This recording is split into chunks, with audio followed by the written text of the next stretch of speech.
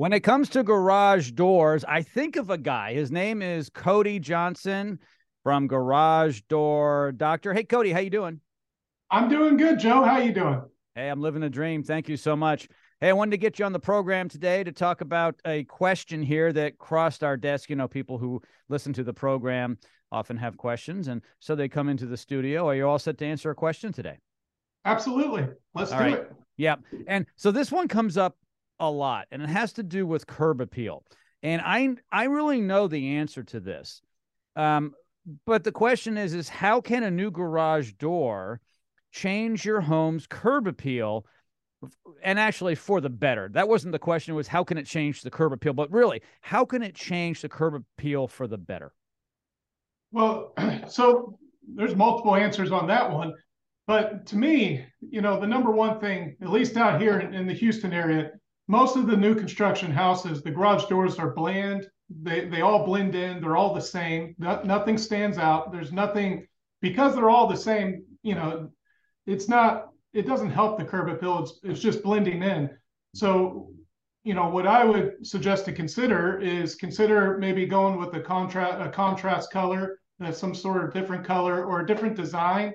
Get some windows or they call lights in there, and that's one way to kind of make it different.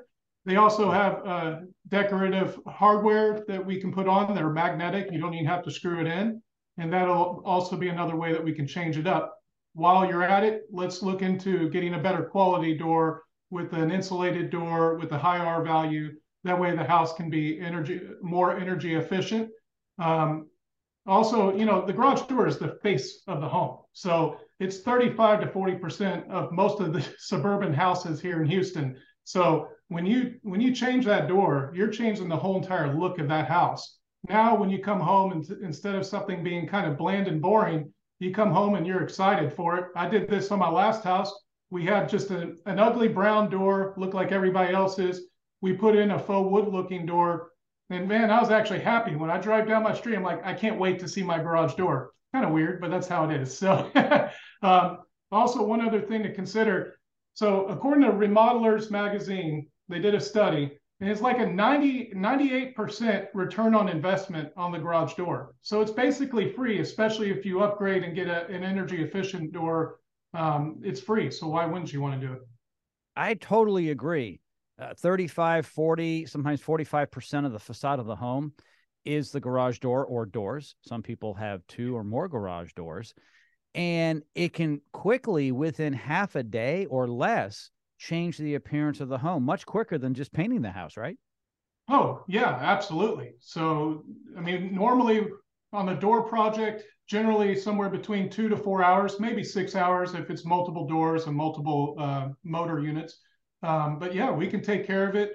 We can do special orders. We have doors in stock. So generally, it's a same day, next day project if it's a special order. Nowadays, when COVID was happening, it was a half a year. But nowadays, we're looking somewhere between 3 to 6 weeks out, and then we can get it done as soon as it comes in. We'll call you and get it knocked out the next day for you. Definitely one of the top home improvements you can do for ROI, return on investment. And at the same time, you're enjoying something that looks good when you drive up and you show off your garage door to your neighbors. And if you get a new one, you might want to upgrade to something with lights, which are the windows, like Cody said. Maybe it's insulated. Even if you don't need it insulated because you're not trying to conserve the climate inside, it's a more substantial door and it's going to sound quieter and feel better. Oh yeah, I completely agree. If you've got a living space attached to that garage, get an insulated door. While you're at it, go ahead and change the motor to something quieter also, and just upgrade the whole entire look and feel of that house. So yeah. That's the way to go. All of Cody's information, including his phone number and his website, are located in the description of this podcast. Cody, as always, thank you so much, my friend. Thank you, Joe.